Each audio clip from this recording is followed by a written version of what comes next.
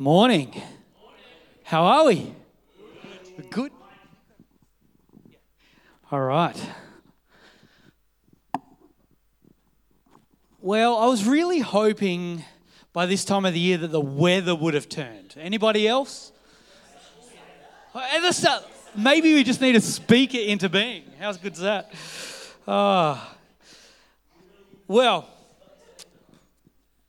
have you ever been asked to carry out a mission? Have you ever been asked to carry out a mission? Now, it's a weird question for some of us who aren't in the Defence Force. Ren would probably be able to tell us he's had to carry out missions, at least on a training ground or something. Maybe in real life, I don't know, I should ask him. But most of us who aren't in the Defence Force, it's not a normal kind of question for us to carry out a mission, right? As teens, especially at camps, we would have these missions that we had to carry out. Now, teenage boys in a dormitory together, things get pretty wild, and you end up, coming up with missions for one another, which really was just a fancy word for dares, right? We dare you or the mission today is to do this. And usually, we'd probably watched too many Mission Impossible episodes back when it was a TV show. Anyway, it was kind of your mission if you choose to accept it. And they were usually things that were probably not the most helpful things as a teenage boy, right? Now, we tried to carry on that tradition then as leaders. You know, those guys who were teenagers in those dorms, we tried to carry on the tradition as leaders at junior camps at the start, as in with our dorm full of young boys, we would give them daily missions that they had to accomplish. Now, by that stage, we had grown up. We were a bit more mature, and we tried to change the culture a little bit. It wasn't like the missions that we gave ourselves as teenage boys were pretty dumb. Really dumb, and usually involve breaking camp rules. Whereas when you're a leader, so we decided that we would have every camp a gentleman's award. So our dorm, and we would give our boys daily missions, and if they carried out those daily missions, then they were in the running for the gentleman's award. I remember, and people may not know, Sam Kilford was the first ever winner of the gentleman's award. Well done, Sam. Good on you. But outside of camps, the only missions that I've ever had to accomplish were probably in computer games. Anyone else like playing computer games? And there's missions in computer games, right? Anyway, no one else? Any missions that you had to accomplish? Yeah? Maybe Chris, quests? Anyway. All right. Let's move on because that's bombing. Well, sometimes when I get up here on a Sunday, like it has been the last few weeks together looking at Colossians, sometimes it'll be teaching on Scripture that I kind of get to talk with you about, and we open up God's Word and we look kind of pretty deep into that Scripture and we look at the context and all of that. And who did enjoy looking through Colossians together? Yep, great, loved it. Other times, it's a word of encouragement. Like I get to bring, maybe again from Scripture, a word of encouragement for us. Or something that builds our faith into the week, right? Pointing us to God's goodness and His good works. And other times, it's sometimes about equipping us to be the church wherever we are. And today is one of those latter ones. Today, I want to bring you something to help us be equipped to be the church in our week. Is that okay with everybody? Give me a thumbs up. I like a thumbs up. Yeah, we're all awake. We're here we even clapped this morning. Like to the slowest song I've ever clapped to, but we clapped. Double, yeah. So the reason for the terrible intro about missions is because those of us in the room who have chosen to follow Jesus need to understand that Jesus had a mission, didn't he? He had a mission. And also he has given us then also a mission to accomplish together as the church.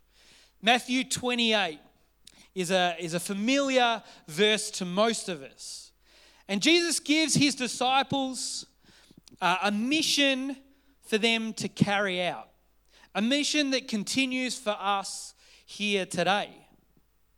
And I want to read that really quickly. I've lost my place, but we know Matthew 28, and he says, go and make disciples of all nations, baptizing them in the name of the Father, the Son, and the Holy Spirit.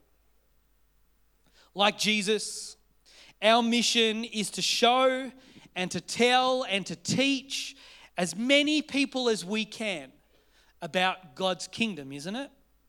And the good news of salvation through Jesus. That there's restoration, that there's renewal and resurrection through him. Is there an amen to that? Yeah. And this morning, I want to be able to do that. I want to be able to carry out that mission. But the reality is, the idea of evangelism, the idea of sharing our faith with the whole world, I don't know, and all nations, it's pretty overwhelming, isn't it? And sometimes it feels a bit like an impossible mission. This morning, I want to talk about some good news because that's what I like doing. And the good news is that although Jesus, he was able to minister to the masses, to the all. He taught great crowds. We see lots of stories where Jesus is teaching and great crowds are following. And as his ministry goes on, even more people, greater crowds followed him. And we hear the story of the feeding of the 5,000, which we know was 5,000 men, probably 10,000. But Jesus' strategy for carrying out this mission, can I tell you this morning, was never, ever about amassing the greatest amount of people he could. It was never about trying to get like 1 million people together in one place and then give the good news. If we read the Gospels, I want to suggest this morning that it was always about the one. It was always about the one, wasn't it? And there's a series of parables that Jesus uses to emphasize this point again that we've looked at even in the last kind of month or two. We've looked at one of these stories. In Luke 15, Jesus teaches 3 short stories, 3 short parables all together. And we're going to start Luke 15 at verse 1. Thanks, Mark. Now the tax collectors and sinners were all gathering around to hear Jesus. But the Pharisees and the teachers of the law muttered, "This man welcomes sinners and eats with them." Jesus was attracting the wrong kind of people, and we've looked at that before. And he goes on. Then Jesus told them this parable. "Suppose one of you has 100 sheep and loses one of them. Doesn't he leave the 99 in the open country and go after the lost sheep until he finds it? And when he finds it, he joyfully puts it on his shoulders and he goes home. Then he calls his friends and neighbors together and says, 'Rejoice with me, I have found my lost sheep.' I tell you that in the same way there will be more rejoicing in heaven over one sinner who repents than over 99 righteous people who do not need to repent. Or suppose a woman has lost 10 silver coins and loses one. Doesn't she light a lamp, sweep the house, and search carefully until she finds it? And when she finds it, she calls her friends and neighbors together and says, 'Rejoice with me, I have found my lost coin.' In the same way, I tell you, there is rejoicing in the presence of the angels and God over one sinner who repents." The next story is the story of the prodigal son, the lost son. And we see the same kind of themes, that God rejoices over the one. We also see, again, throughout the Gospels, numerous times where Jesus, even though he's in the presence of great crowds, steps aside to focus on the one, don't we? We see early on the calling of Levi, the tax collector, where Jesus steps away and he calls Levi personally to come and follow him. He takes time out. He goes to Levi's house and they have a dinner party together. We see the story of Zacchaeus again, great crowds, lining of the streets of people wanting to see Jesus. But Jesus' focus wasn't necessarily just on the great crowds. He focused on the one. We even see in the middle of a great crowd the story of the healing of the bleeding woman as well, don't we? Again, where Jesus' focus turns to the one. Each one matters, don't they? Each one is valuable. Each one is loved. I just want to stop for 2 seconds because I think this is important for us. I know it's super simple, but maybe if this is all you get this morning, I think it's worth it. Can I tell you this morning that one includes you? That one that Jesus stops for includes you. That you are valuable, that you are loved, that you actually attract the attention of the King of Kings. God has a time and he has attention for you this morning. I want to just stop really quickly and I want us to pray. Just that sinks in. I know it's so simple and you may have heard it a million times. You may have heard that from the first time you ever went to Sunday school. But for some of us, we just need to soak it in right now today. Let's pray. God, we thank you in a world of billions of people, that you are a God who loves each one of us. That you are a God who says that each one of us is valuable. And God, this morning, we thank you that you have the time, that you place attention on each one of us. God, we speak that truth over us, that we are loved, that we matter, and that we are valuable. We pray this in the name of Jesus. Amen. Amen. That's good news, isn't it? It's good news. Well, here at Rev Church, our dream, our hope, our mission, you would say, is to see our homes, to see our neighborhoods, and to see our city transformed by Jesus. This isn't a new idea. At least 10 years ago, and there'd be some people in the room who would remember this moment, and it's funny because Nick sent me a text this morning that featured this particular word that I'm about to mention. But at least 10 years ago, there was a group of young youth leaders. And we met, as we usually would, at the start of the year. And we'd get together and we'd talk about what was coming in the next year.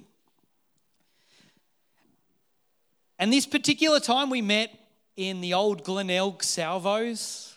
We'd played some handball out the front. I think we had a great time hanging out at Glenelg as a youth team.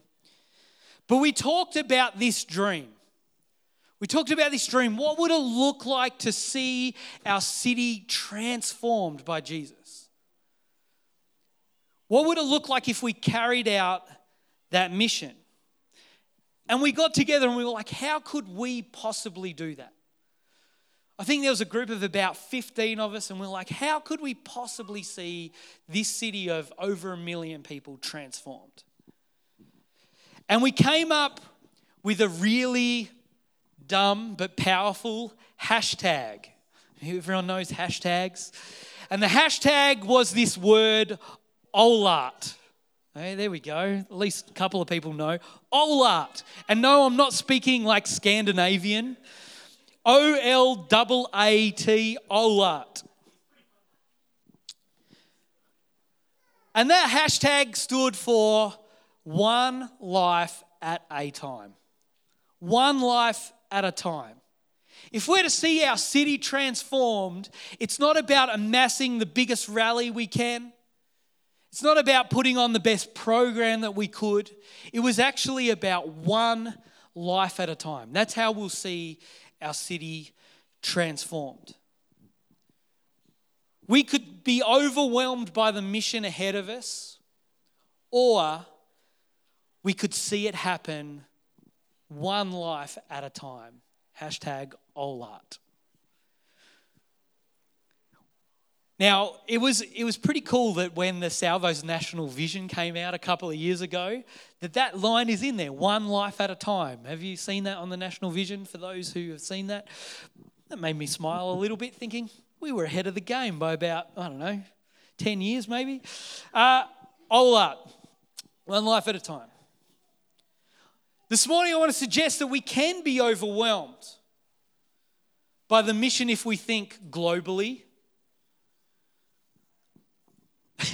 Thinking globally, does that make you think of Biodome? Yeah, think globally. There's 2 people in the room who get that joke. And don't ever watch that movie. I rewatched it. It's not good. No, it's not. It really isn't. Sorry, train of thought. We can be overwhelmed by that mission if we do think globally. But if Jesus' strategy was one life at a time, shouldn't our strategy be one life at a time too? Are you with me so far? Give me a nod. Nods are good. Shake our brains a little bit. I heard a story just last week. And that's actually what prompted this morning, this story. I was at a gathering of other church pastors, other officers, other church leaders. And as happens in those groups, we were talking about what church programs we're running at the moment. What's kind of happening in our world. We talked about what our most recent kind of preaching series was. And it's pretty normal things when church kind of leaders get together. But something happened. Someone shared a story. It was a bit out of the ordinary because usually you get with other church leaders and they're talking about themselves and their churches. But this story was different. It wasn't about a pastor. It wasn't about an officer. It wasn't even about a leader in the church. But it was just a story about one of the ladies who was attending this church. And this lady had taken seriously the idea of seeing her neighborhood changed one life at a time. See, she had heard at her local supermarket, which if you go to the same supermarket all the time, you get to know the people around your supermarket. Who likes to go to the same checkout person every time if they can? I love that. If Kyle's there, I haven't seen Kyle for too long. But you get to know your shopping centre. You get to know the people who you shop next to. And she had heard that there was a regular woman at the shopping centre who hadn't been able to pay for her shopping that day. And it was kind of being spread around, a bit rumour, because this woman was a bit of an interesting character. A bit of a troublemaker kind of character. And she'd not caused a fuss, but people had been talking about it. And what had actually happened is she wasn't able to pay for her shopping that day, but her shopping that day only consisted of sanitary items. And as a regular shopper, this woman had heard this story, and she knew the woman that they were all talking about. And she was able to find out that this lady was struggling to afford these items after she had paid for her food and shopping for the week. So this woman, just a lady at a church, caught up with this woman, this other woman, and offered to once a month buy these items for her, for as long as she needed. Story's simple, but gee, it excited me.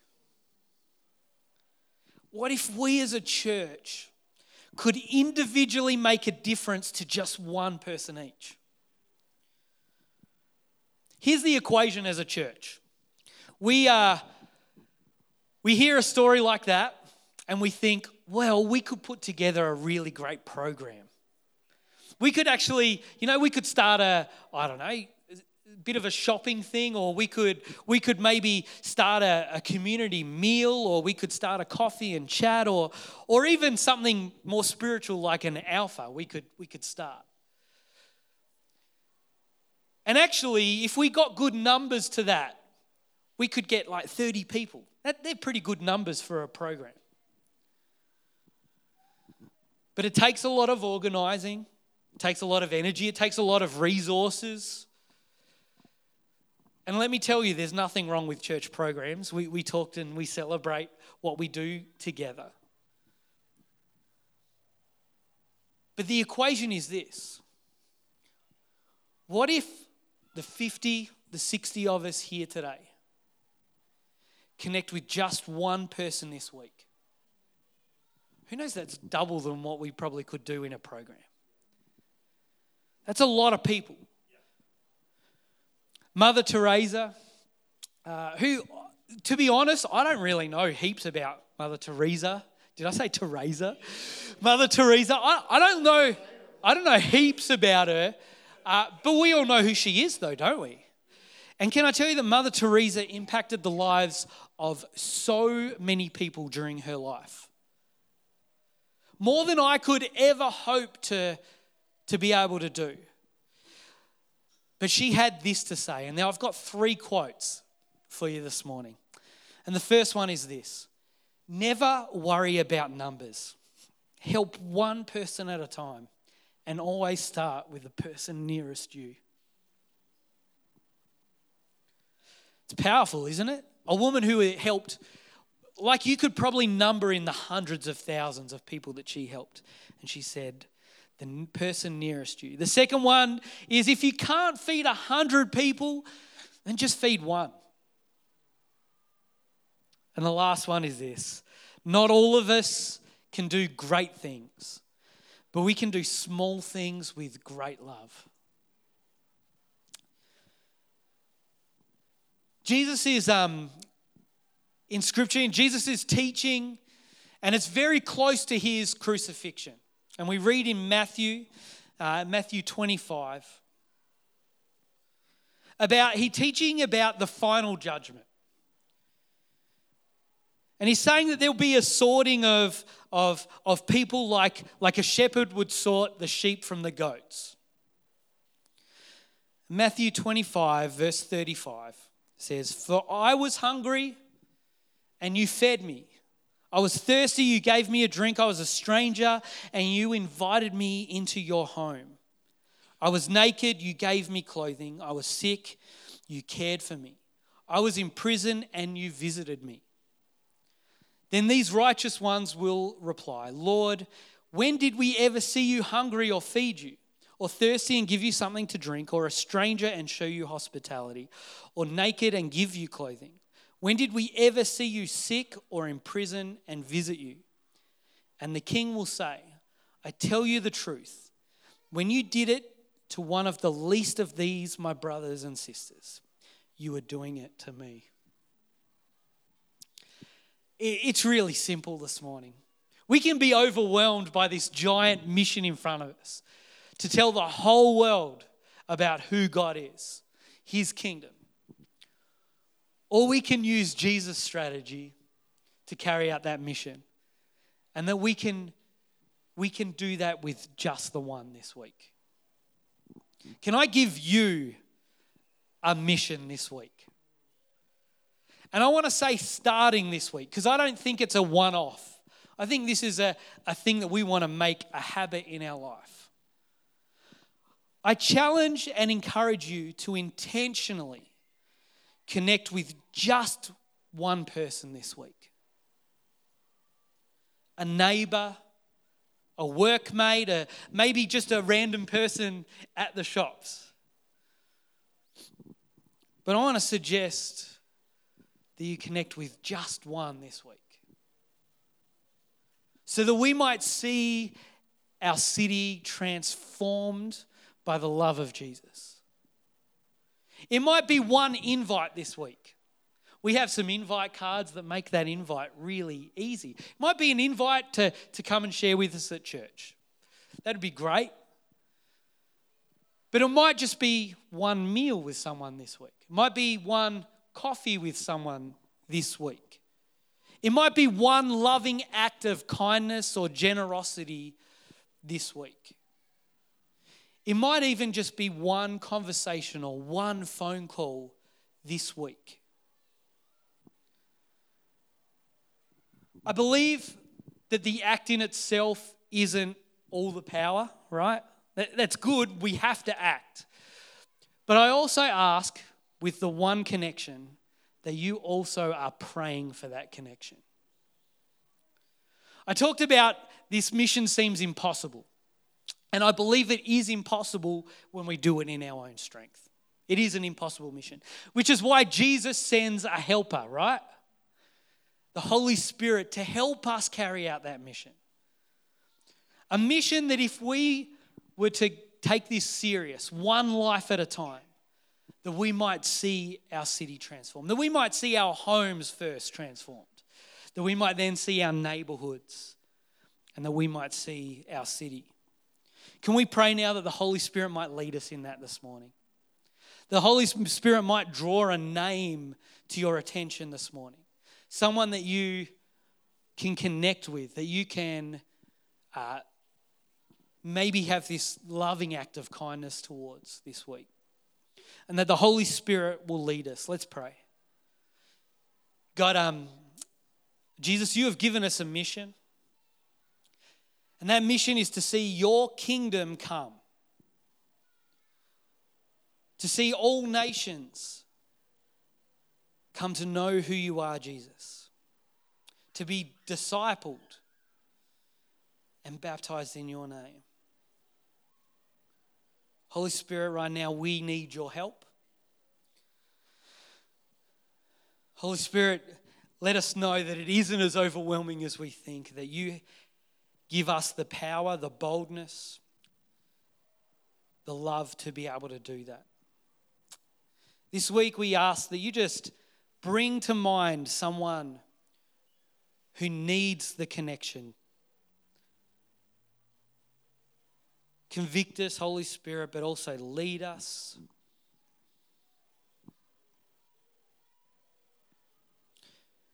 May we see our city transformed through your love, Jesus.